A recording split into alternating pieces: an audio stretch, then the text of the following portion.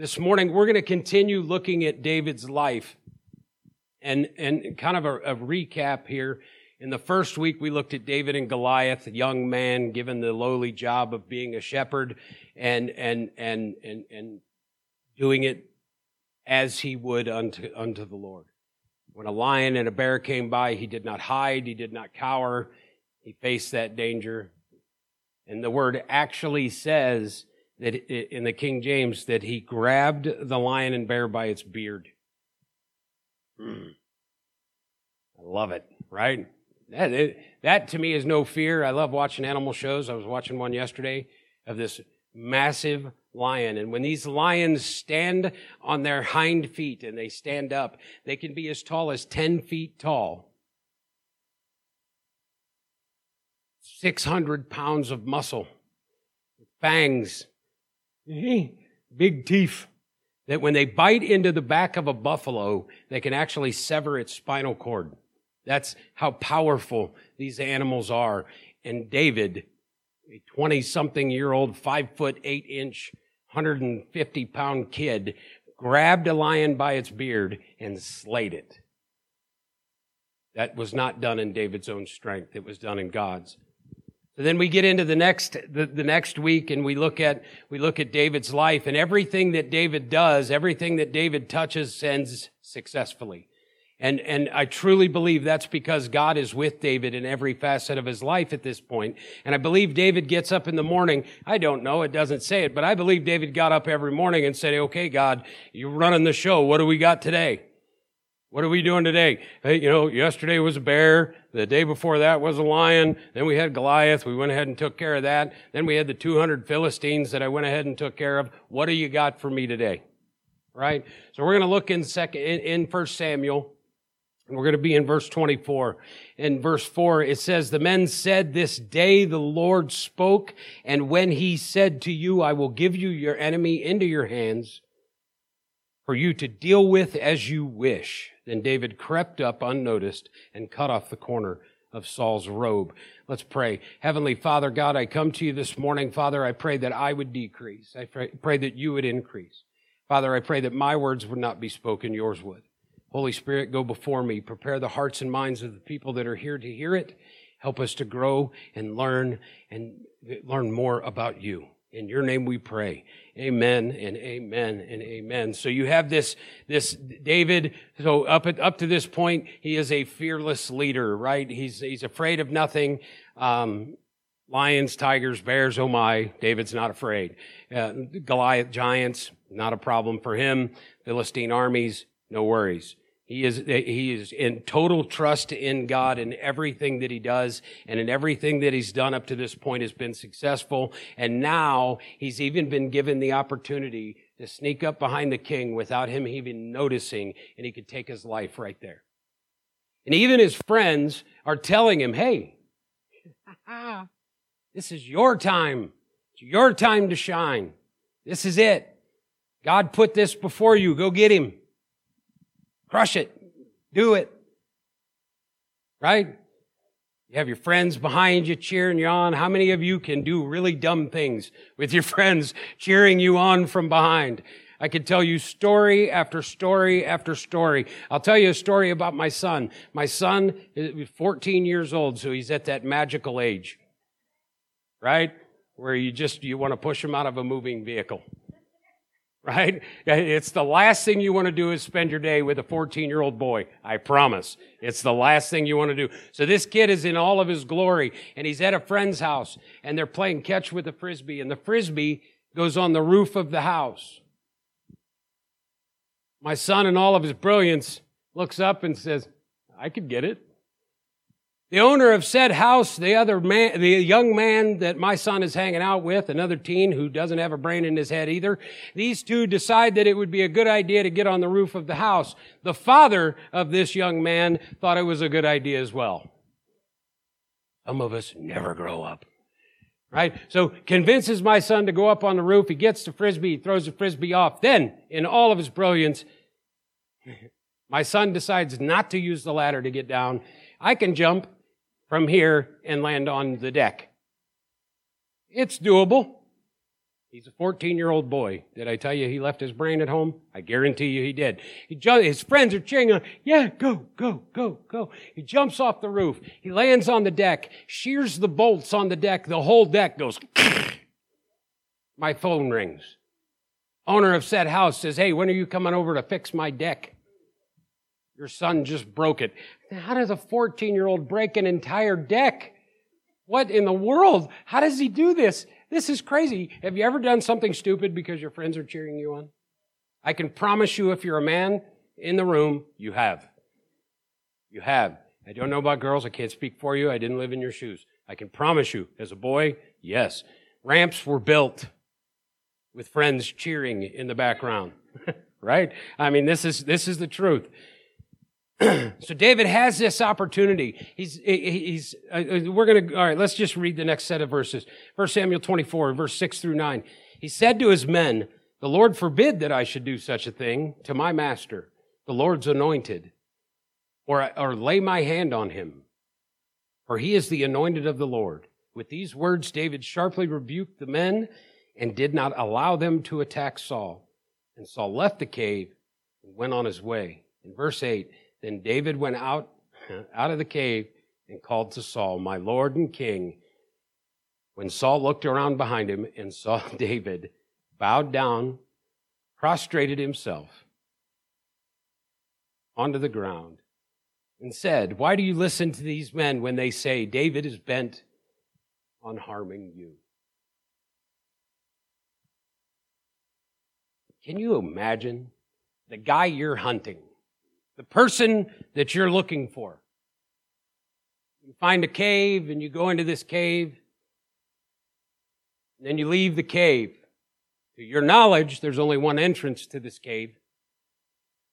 You take a couple steps out and the guy you're looking for is hollering at you from behind you.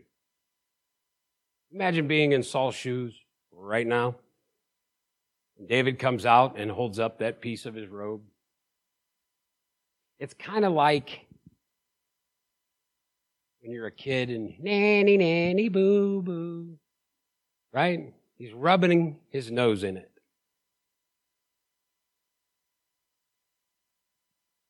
See, David at this point is trying to convince Saul to leave him alone. Let me be. I won't hurt you. Look, I had the opportunity. I could have easily taken care of this. I could have ended it all right there. This is simple. This is a simple thing. But God doesn't want me to. Again, we go back to the way David was living his life up to this point. David did nothing without God. And God told him no. He listened. He was obedient.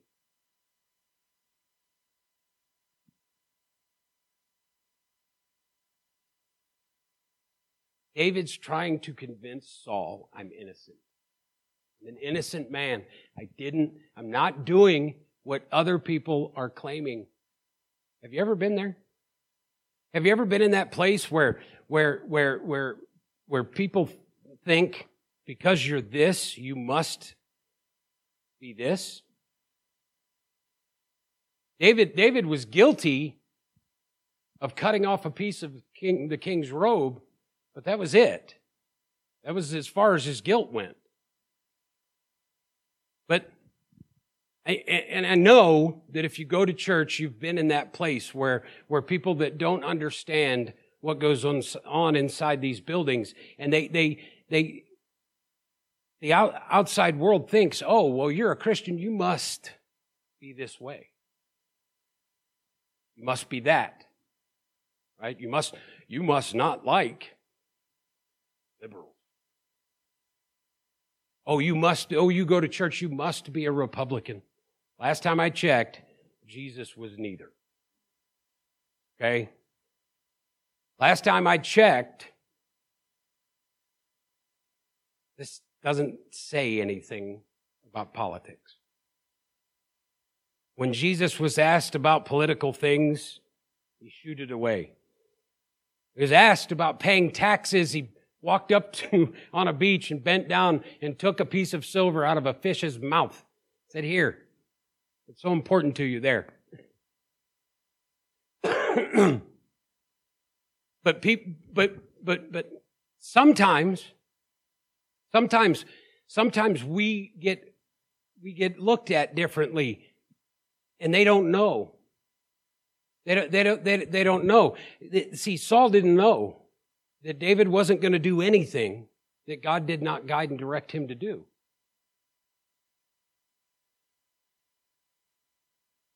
And moving ahead into verse 10 and 11, it says, "This day you have seen with your own eyes how the Lord has delivered you into my hands in the cave." Saul, listen to me. You've seen it yourself now. God put you on a platter. He delivered you to me on a platter. Some urged me to kill you, but I spared you. And I said, I will not lay my hands on my Lord, because he is the Lord's anointed.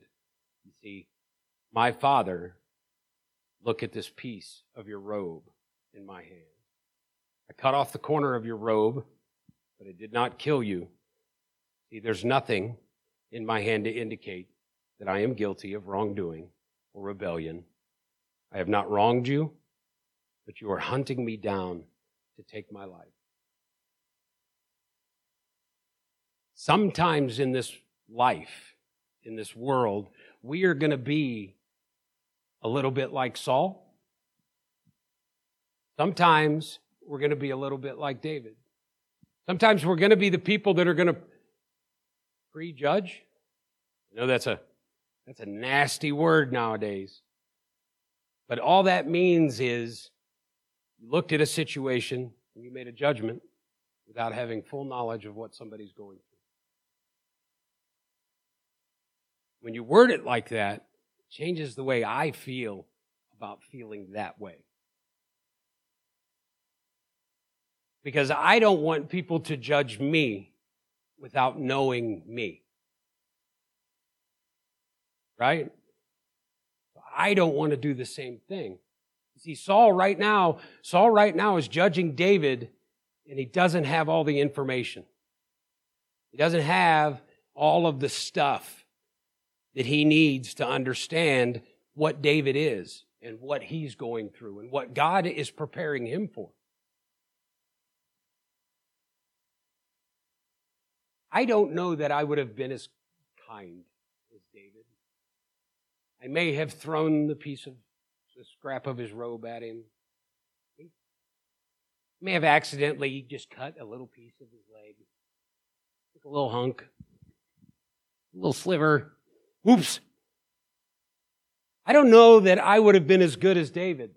I honestly don't. If I can be completely transparent with you this morning, I may have been that guy that have been like, I don't know. I don't know. But I know this. I know that David was in turmoil because of Saul. David was on the run constantly. He was constantly being chased, hunted. He was constantly in trouble. And all he did was what God wanted him to do.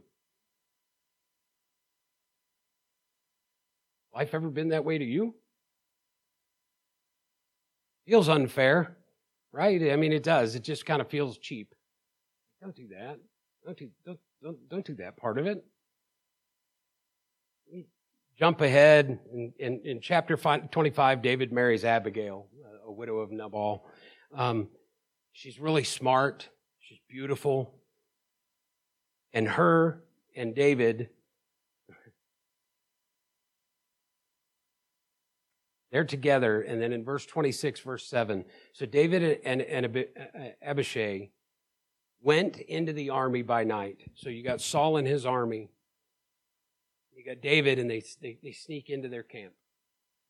They walk right in. Gutsy move. Right? That's I'm going to walk right into where all your army is, where they're sleeping. And if you read, it says, and there was Saul lying asleep inside the camp, with his spear stuck in the ground near his head. Abner and his soldiers were lying around him. Abishai said to David, "Today," here we go again, his friends cheering him on, "today God has delivered your enemy into your hands. Now let me pin him to the ground with one thrust of a spear. I won't strike him twice." He's going into detail. Look, I'm going to do this quick. We're going to end this. This is finally over. But David said to him, "Don't destroy him. Who can lay a hand on the Lord's anointed and be guiltless? As surely as the Lord lives," he said, "the Lord himself will strike him, for his time will come, or he will die, or he will go into battle and perish. But the Lord forbid that I should lay a hand on the Lord's anointed. Now get the spear and water jug that are near his head, and let's go." Sometimes in this life, we're going to be going along, and it is going to feel like God has delivered into your hands your enemy. Your nemesis, the bane of your existence, whatever that might be, whomever that might be. It may feel like oh, thank you, Jesus. You've gifted this to me. Now I can take it. Here's the thing about David. He was listening. He was listening to God's voice, and he was obedient to what God was calling him to do. Sometimes it may feel like we need to push the fast forward button. Sometimes we on this earth, we think, this is it. This is the open door. Let me walk through it.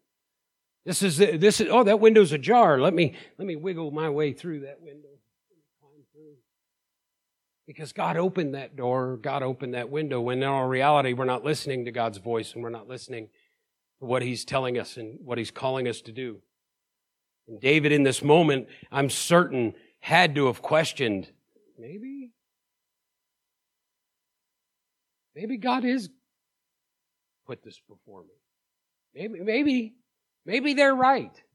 What if they're hearing from God and I'm not? What if what I think is wrong, what they're saying is right? What? Sometimes we get bad advice. Sometimes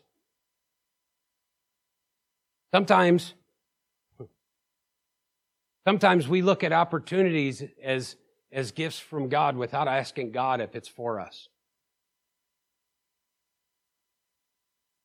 Sometimes we need to ask God, "God, is this for me?" And then here's the key. We have to listen. Not to the noise around us, because that's a lot of times, let's just be honest, we as people, we make a lot of noise. We do. And sometimes we give great advice. I was a psych nurse, worked in a psych office, and you would think that every day that I went home, I would walk out and think, I gave those people some great advice. They're going to go home, and right, the next time they come in, they're going to tell me, "You gave me the best advice in the whole wide world. You fixed my problems." Guess what? It doesn't always work. Sometimes we get bad advice from our friends who want the best for us. I don't think these people that are giving David advice are trying to lead him down the wrong path. Look, this guy's hunting you. Here's your chance. Knucklehead, finish it. Why won't you do it? God keeps laying him in your path. God keeps putting a sleeping Saul, right? You don't even have to fight him. We don't even have to argue. You don't even have to say a word. You can just walk up, kill him, and it's over. I can see how this makes sense. I can see how easily David could have been swayed by the people that he trusted that thought they were giving him good advice. The key to it is listening. Listening.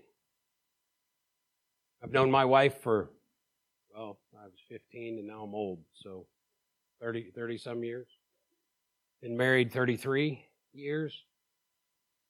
When I first met my wife, I talked on, those of you who know me, and as you get to know me, will find this fascinating. I spoke on the phone to my wife for over an hour. I don't have an hour's worth of words to speak on the phone to anybody. I dislike it immensely, but I was willing to do it because I wanted to hear her voice. Her voice gave me comfort. Just hearing her voice. And I remember coming home, and I couldn't wait to get home to pick up the phone and dial 733-3178. I still remember the number. And her mom would sometimes answer. It would be like, oh. Her mom, of course, was a normal person and didn't like me much. So the first time I called her, it was after 8 p.m. Her mother answered the phone and said, well, it's after 8 p.m. You can't talk to her, and hung up.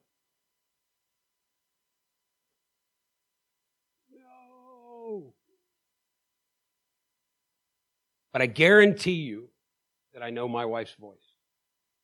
I guarantee it. You can wrap blindfold around me. Take my eyes out. You can take a spoon and spoon them out of my face. Put my wife in front of me and have her say one word, and I would know that it was her. I don't need to see her to know when I'm speaking. And that's because her and I have been together for 30. 35, dating, 36. Do you know God's voice? Do you know when the Holy Spirit, He doesn't always, sometimes the Holy Spirit will yell at me. Hey, Mikey, quit it. Right? Sometimes it's obvious. Sometimes the Holy Spirit is like, all right, got it. Okay. But sometimes it's just a still small voice. Can you still hear it? Are you listening? Are you listening? And then, here comes the hardest part of all. Obedience. Obedience. I can hear it all day long. But if I'm not obedient, if I don't know His voice, and I don't hear it, that's one problem. But if I'm hearing it and I'm ignoring it, that's a whole other issue altogether. God is calling us, every one of us. You know why? Because this time on earth, if we're lucky, we'll see 100 years old. Might get interviewed on a TV station on your 100th birthday. That's how lucky you will be to make it to 100. You have 100 years on this earth to impact the people we know and love. Convince them that He is the only way.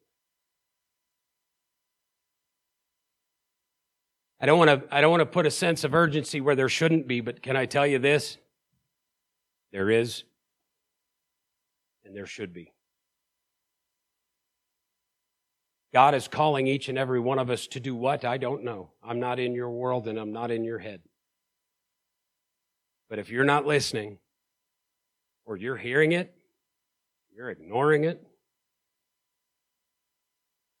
can I challenge you this morning to ask yourself every morning, God, what do you have for me today? What does today bring?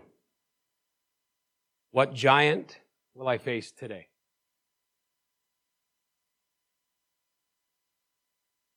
1 Samuel 26:25, and Saul said to David, may you be blessed. David, my son, you will go and do great things and surely triumph. So David went on his way, and Saul returned home. David could have easily taken Saul's life on multiple occasions. David could have easily listened to the cheering crowd, to our friends who are supposed to have our back, that are supposed to help us guide it and stay on the right path. He could have listened to any of that noise, but he didn't, because he could still hear God's voice and God telling him what to do and not to do. And at this point in David's life, he's been obedient. He's been exactly what God wanted him to be in those moments. The world, when David was getting ready to fight Goliath, the world tried to tell him, you need to dress like someone else. You need to be someone else before you go do this. Put on Saul's armor. And David said, no, I got to be me. I can't go out there and have the weight of everything else holding me down. God's calling me to be me and to take on Goliath as I will. And he listened, and he heard, and he was obedient.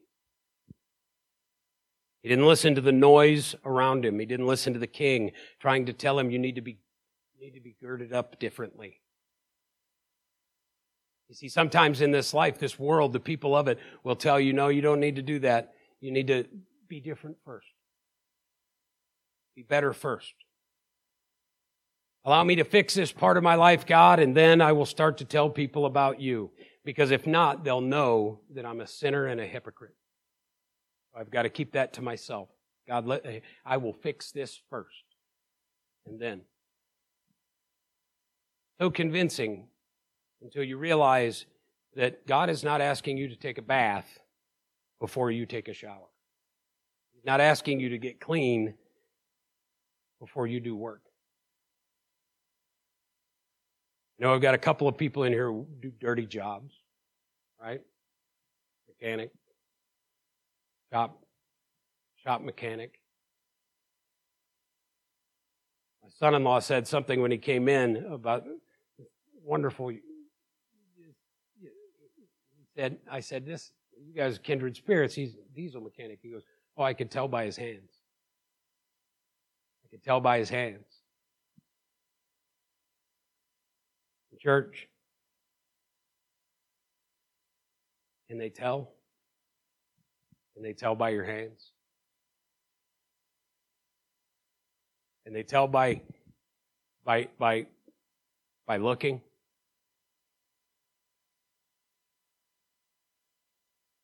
Sometimes it feels like God is leading us in a direction, and our friends are cheering us on. We're feeling it, and it's like, yeah, I am David. And this guy is out to get me. And God delivered him right here to me. I don't know. How do you tell the difference? How do you know when you're supposed to fight? When you're not? How do you know? When will you know? God give that to you in the morning? I would love to have a burning bush in my backyard that is non-consumable, that I could just go out and take my shoes off and step on holy ground and kneel down and have, okay, God, what do I do next? And have him give me a point by point. I would need a PowerPoint, please and thank you. I need you to brush your teeth, then go to the bathroom, then eat this, then do this, then do that. Thank you, Jesus. I would walk away, and I would walk like this all day long doing exactly what God said. Wouldn't that be nice? Church, he does that for us. In so many different ways, he's never going to be silent when you need him to speak.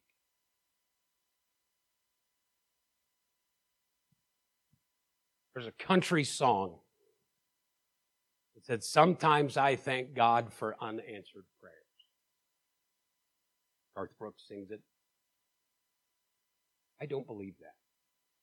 I don't believe there is such a thing as an unanswered prayer. I believe either he answers yes or he answers no. And sometimes when we don't like no, we call it unanswered. Well, I'm waiting to hear what God has to say. When God already told you no. Or he already told you yes.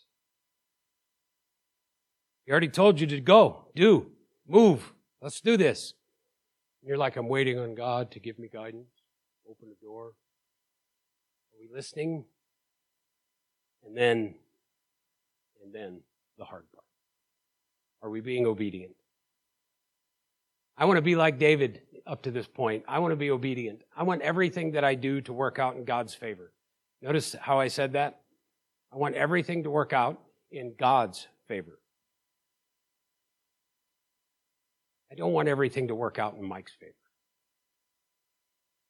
Although that would be nice. Right? God and I have this conversation. I say, God, I will drag as many people to heaven as I possibly can if you just give me $1 billion. One, B with a billion, B, not million. I want B, billion. If he gives me $1 billion, I'll be able to drag as many. I'll buy them. I'll give you $5 each to come to church every Sunday. But my plan isn't always as good as his. Am I being obedient? Am I listening? Am I hearing? And then am I obedient? I've asked my daughter to come and sing for us this morning. She's going to do that now. Church, are you being obedient to what God is calling for you? Or are we listening too much to the noise around us? It might sound like good advice. It might sound like great. I read this and I think, how in the world did David refrain? It was too easy. Being obedient. I ask you this morning, this week as you go, listen, hear, and then be obedient. Praise with me this morning.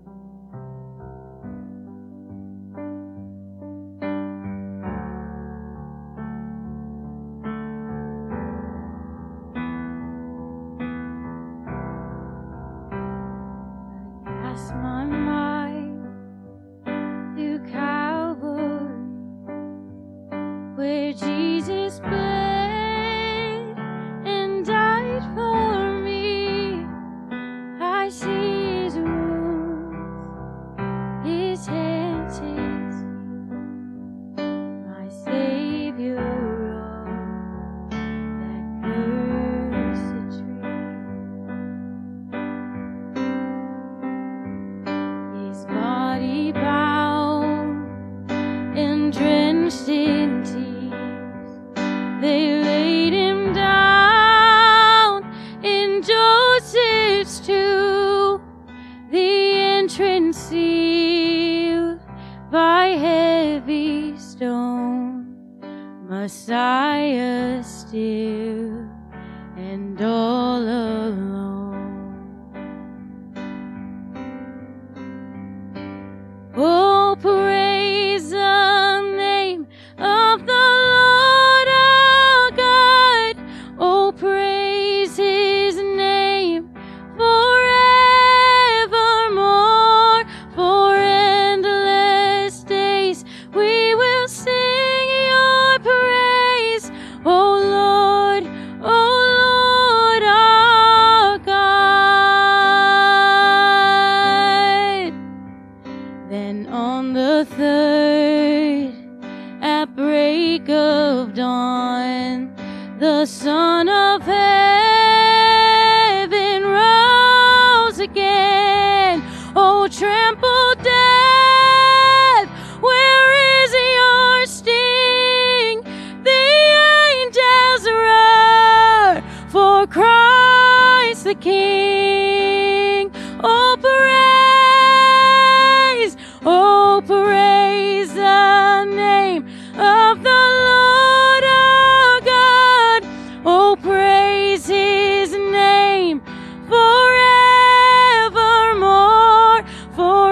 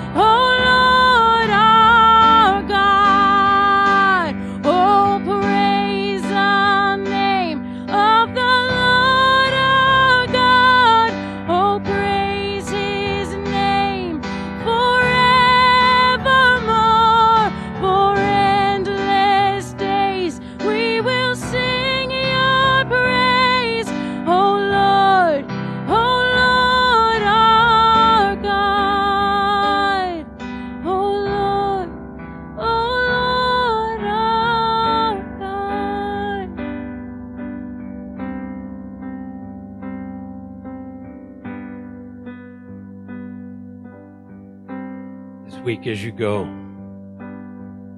praise his name.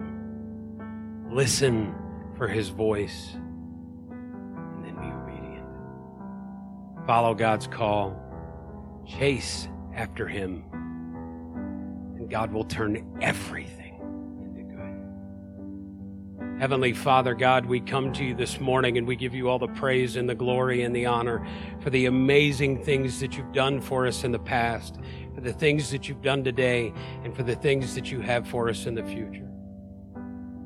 Father, I pray a blessing and a benediction on this service. I pray, Father, that you go with each person as they walk out those doors into the world so that people might see them and know